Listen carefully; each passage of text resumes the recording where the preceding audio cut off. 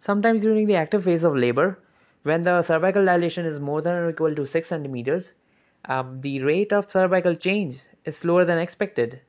If the rate of change is less than or equal to 1 centimeters every 2 hours, then you have a protracted active phase of labor. And the most common cause is contraction inadequacy. The first line interventions are oxytocin and amniotomy. If you have a protracted active phase of labor, you cannot use misoprostol because it's generally used for cervical ripening and labor induction, or not for augmentation. And this in this situation, protracted active phase of labor, we need to do labor augmentation, which is done by administration of oxytocin or an amniotomy, which is the artificial rupture of membranes.